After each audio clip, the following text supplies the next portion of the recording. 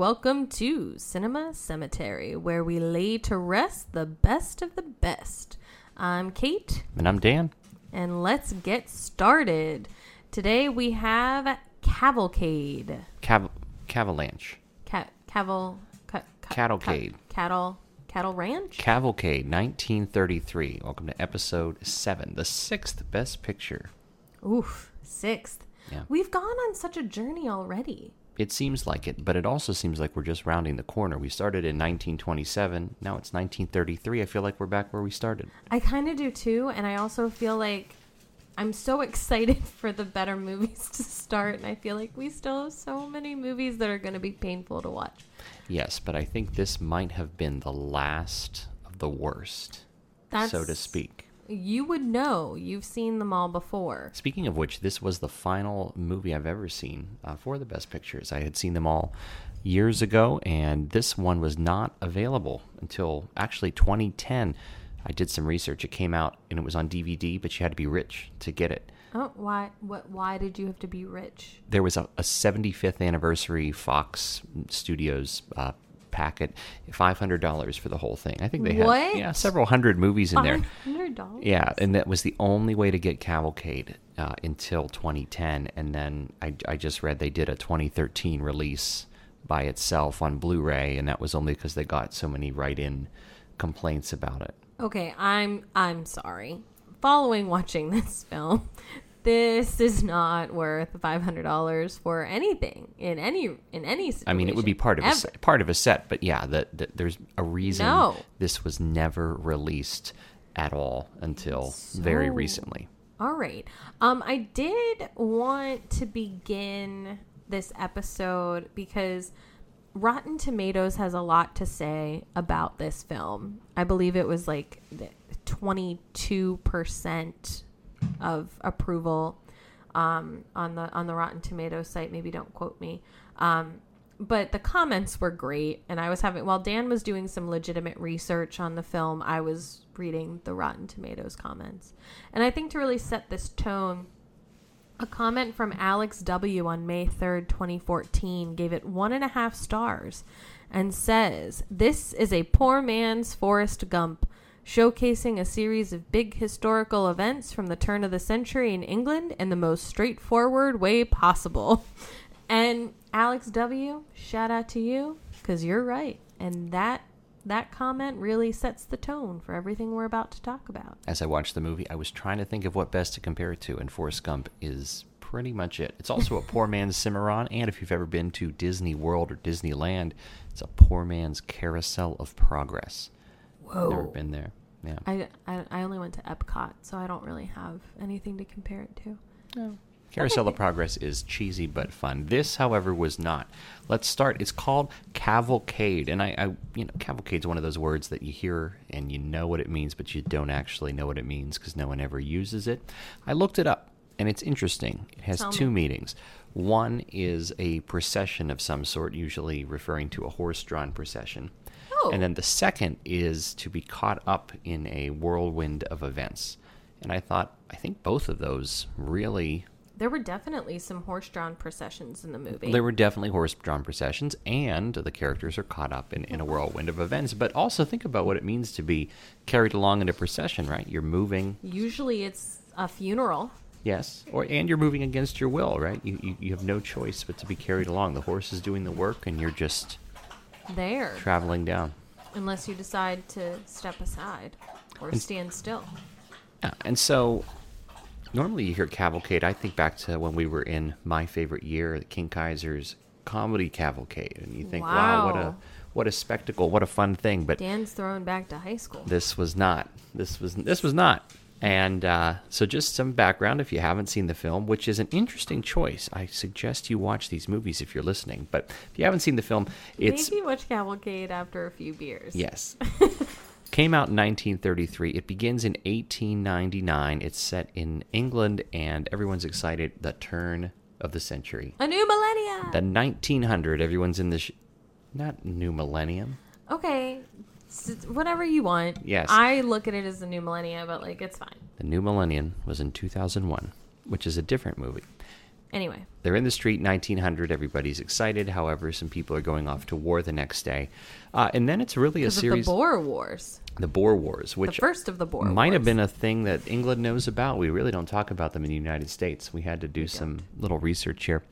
And then there's a series of vignettes, really, and we see the same 4 to 6 characters off and on over the next 33 years. 33, okay. Really, it's the next 18, and then they kind of jump to modern day. Man, do they age rapidly. Badly. They don't actually give ages except for the children, but assuming... they get old. Yeah, assuming the parents are, even if we say that they're 35 at the beginning, they are somehow 90 at the end.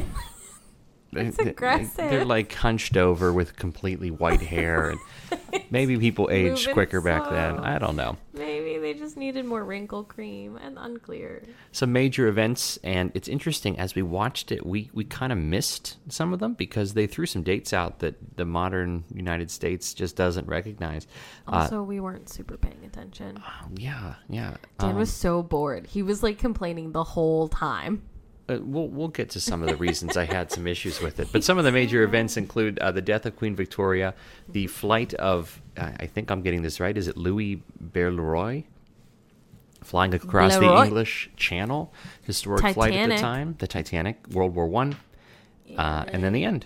And then that's it. So there was like a note that was just like blank dead, and I was like, oh. about a certain character.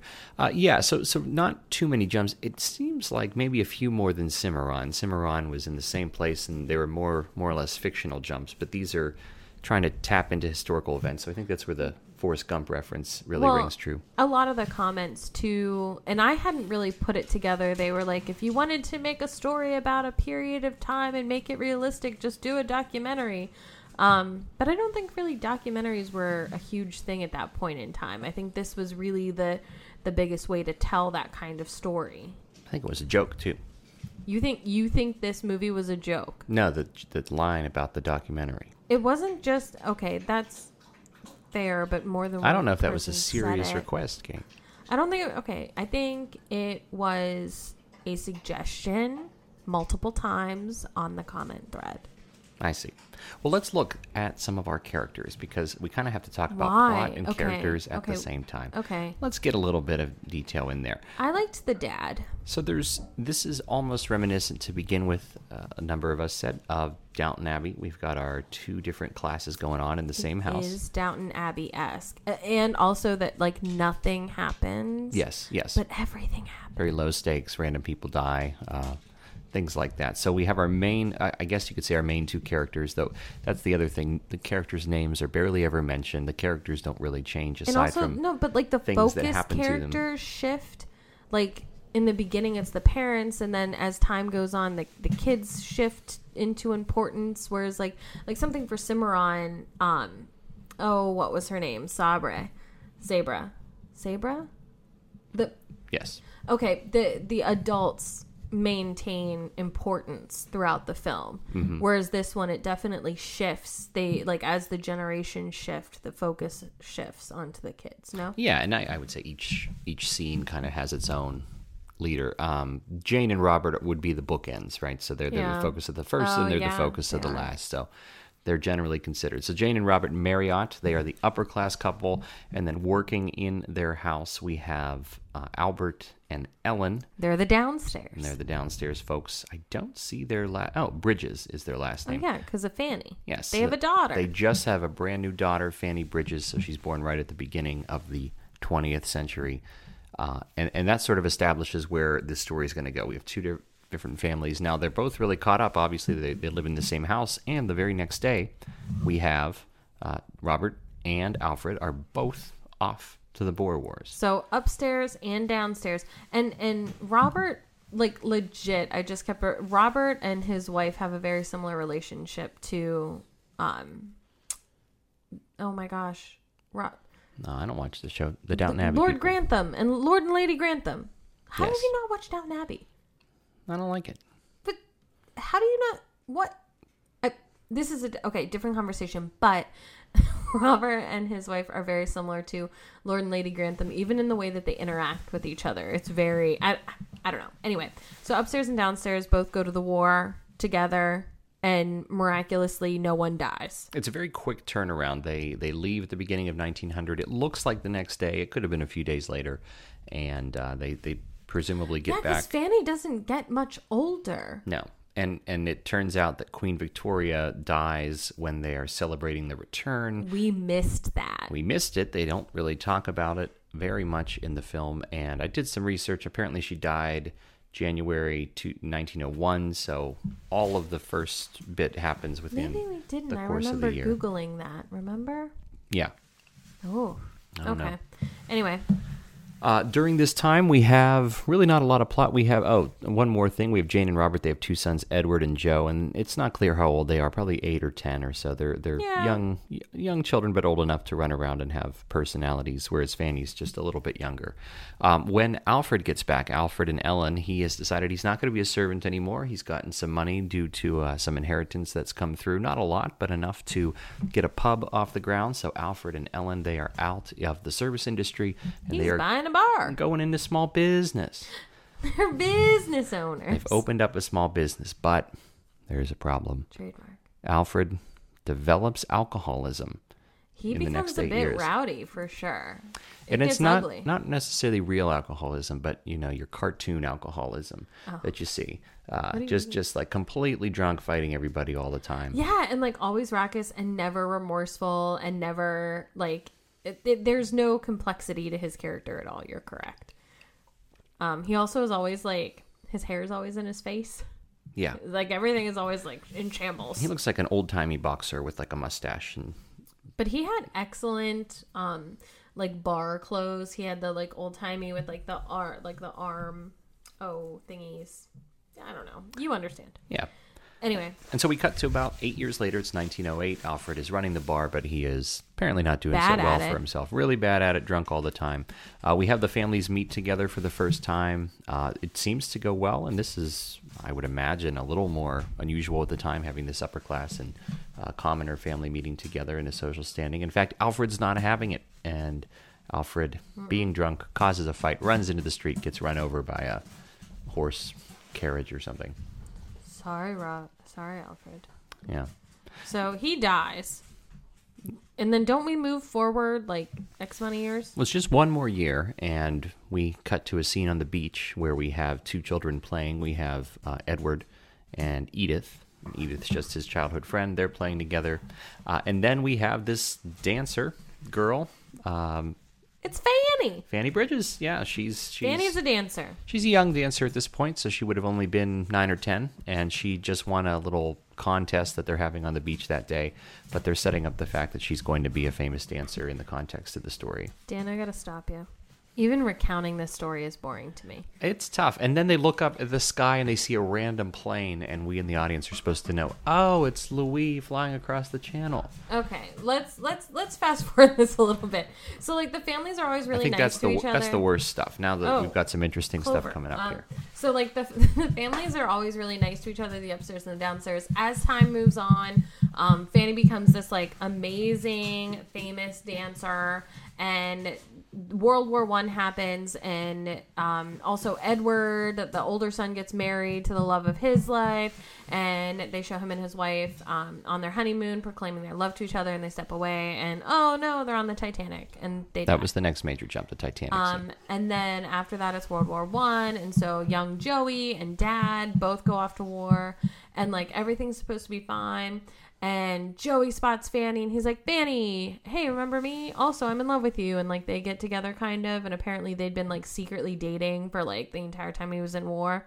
And so Fanny's mom goes to like tell Joe's Well, you're combining mom. a few stories that we see them It meet in doesn't 1914. matter. No one cares. And then we cut to 1918, where the Ellen and Jane meet, and they talk about So Joe just as and Joe's Fanny. mom finds out that he's been secretly dating Fanny, she gets a telegram, like that moment that tells her that her son has died, and she falls to the ground weeping. The dad somehow escapes World War I, aka the meat grinder. And if we have to watch one more World War I movie, Dan, I swear I will just rip my eyes out.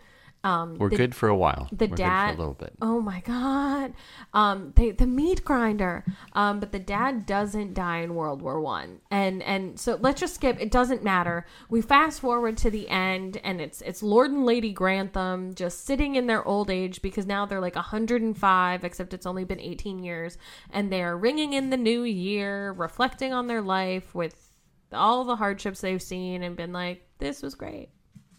Can we be done with the plot now? You really zipped through the best parts. We were establishing. I was so bored. But yes, we have the Titanic. We had World War One. We have Joe dying, and then we had the end. If you've been following along, so the question is, what the heck? Okay, so why make this movie? Okay, so normally Dan offers in defense of, but Dan seems to not have any in defense of. Oh no, I have plenty, but I know you wanted to start it off. Okay, I'll start. I think in general, I'm a sucker for Noel Coward. I loved his stuff. I love his plays. However, so I was like super pumped that this was a Noel Coward play turned into a movie, except for normally Noel Coward is funnier and tighter with his stories, and he was not very tight with this story. So a little bit of letdown, Noel. I expected a little bit more of you. Frank Lloyd, right? That's the director being brought in. So that was interesting because Fox Movie Tone put this out. So it's an American movie about a British situation, British characters and set in Great Britain and Britain history. So what they did was they got a British born but American director so that it would have that feel and have that continuity, which I think was successful, right? Like, you couldn't tell that this was an American-made movie. You couldn't tell that it really because they had all the elements of Britain within it. So in terms of that, and in terms of continuity and accents, obviously were on point, and culture, from what we understand, was on point. But also, I think at the time it was really well received. Some of the reviews were like, this was the most amazing, stunning thing ever. So I think the audience at the time, if we were to go back to 1933, we would be like, wow, what a great day. Well, I would agree with a lot of what you just said. I knew in the back of my head this was a play as I watched it, but I completely forgot. As time passed in the couple days since we've seen it, thinking of it as a play, it's not terrible. And I think if you saw it as a play, it would be a lot better because you would have the same actors right in front of you, and you would see them change with makeup and costume. And it's very much it was similar in style to the Steve Jobs movie, sort of a backstage of the major events. We don't see the Titanic sink, but they're there. We don't see anybody in war, but we see them before, during, and after. It's that tangential to history, and I think there's some value there, seeing how the historical events run through the regular people. But the characters, at least the way they're portrayed in the movie, they are basically just Fisher-Price people, right? They have they're just there to give you the events. You're not really invested in them, especially because they're played by different actors. I mean, the boys are played by multiple actors. The Jane and Ellen and Robert are played by the same, but you don't really get the sense that they are changing as people. Things are just happening to them, and they are moving through them. Yeah, I would say that it really is like people are at the mercy of the world around them rather than taking stock. Oh, I would say the only one that really does kind of like create her own destiny would be Fanny Bridges. Well, it's interesting. I was thinking that too. She would probably be, I would say, the main character. You said that, but that didn't really hit for me, especially because she didn't bookend. There, like, yeah, we followed her life literally from birth to whenever, but I don't know. Here's why I see that. So okay. She is born at the beginning of the new century. Okay. Not necessarily the new millennium, but the new century. Oh, my God. Fanny is born, and she is born to a lower-class family. We then see her later when they have split, and she's living on her own. We see the tension there. We see her later when she has won this contest. She's going out on her own. We see her career beginning well at the beginning of World War I. We see as she goes through World War One, she's engaged, and maybe there's a chance to make some changes, even though it's difficult. We see her fiance ultimately killed. But then remember at the end, this is probably the only part that I saw the movie and thought, oh, this is good. They have these 2 montages at the end, and they have civil unrest and riots in the streets, strikes. It was sort of undescript. They have Fanny singing this song about change and chaos, and then they have some shots of World War One as well, and it's all mixed together. And I imagine it was technically impressive at the time. Yeah. But you sort of see her rise and not quite fall at the end, but you see how she has gone from the hopefulness of the 1910s to the World War One, and then now think about when this movie was made, 1933. You have this global depression going on, and so the question is, what is happening? Right? We had all this hope at the beginning of the century, and now what are we doing? We've had this giant war. We've lost so many people. The old establishments are gone, and apparently the economy's collapsing too. Happy New Year. Yeah, it's not really an uplifting. That's like getting a speech at your graduation saying, the economy is in ruins. Good luck. Right. That happened to us. Yes. Anyway, never graduate in 2010 in the middle of an economic class. I just did some research here because I was like, when did this... The play came out just a few years before the movie, so the same things would have applied there. Right, which is interesting because normally around the Depression era time, that's when you have Shirley Temple and... Well, no, she's wartime. I take that back. But typically they were trying to do uplifting things in the movies because life was so grim otherwise. And this movie was not uplifting. Also interesting was that, who was it? The lead woman was Diane Wynn. She was nominated for an Oscar but lost to my girl Katharine Hepburn, my namesake, for her performance in... I'm pulling it up right now. My bad for not just like having it right there. Morning Glory. Hate it when that happens. Hate when what happens? You lose to Katharine Hepburn. I know, but she won all the time because she's the best. My girl. 4 times. Yeah. Did Meryl Streep beat her yet? Nope. So Katharine Hepburn's still the best? Katharine Hepburn has the most acting Oscars of any person. And I think it's followed by Jack Nicholson and a couple others at 3. But yeah. So yeah, it was not fun to watch. It was not. You have, this one is one of those ones that you just got to get through it. I would say it's bad because it aged so badly. It'd be interesting to see it at the time, but part of what makes a movie great is its ability to be timeless, and this movie is not that. This movie fails dramatically in that sense, and it doesn't even. The other thing is comparing it to a Cimarron, which came out a couple years earlier. It doesn't hold up. Cimarron was better. Cimarron had characters, and we were somewhat interested in them. We were rooting for people. And it was a story of hope, too. It was a story of starting from nothing and building something. This was a story of, we are out of control and our lives are being swept along. What are we going to do? Yeah. It's just not something that you're necessarily interested in. Even a movie coming up later like Gone with the Wind, which would cover a similar theme. But again, that has the benefit of history. This is literally, in the process, nobody knows what's going to happen after 1933. Yeah. It's like when we get to the 1940s movies set in the middle of World War II, they end and you're like, oh, who's going to win? We don't know. Let's find out. Whereas this is, you know. Yes. Just no more. Really? We have World War I movies still coming? How many have we watched? No, I don't believe so. I think we have a Civil War movie coming up, and then if we get any more World War I movies, it's just referenced, and it's just... How many have we watched up until this point? So far, we've seen Wings, All Quiet on the Western Front. Okay. Cimarron touched into it briefly. Yeah. Cavalcade, and 1932 Grand Hotel. Grand Hotel. Yeah. That's 5. So 5 of the first 6 have 5. all been about World War I, and isn't that a testament to just what a impact it had?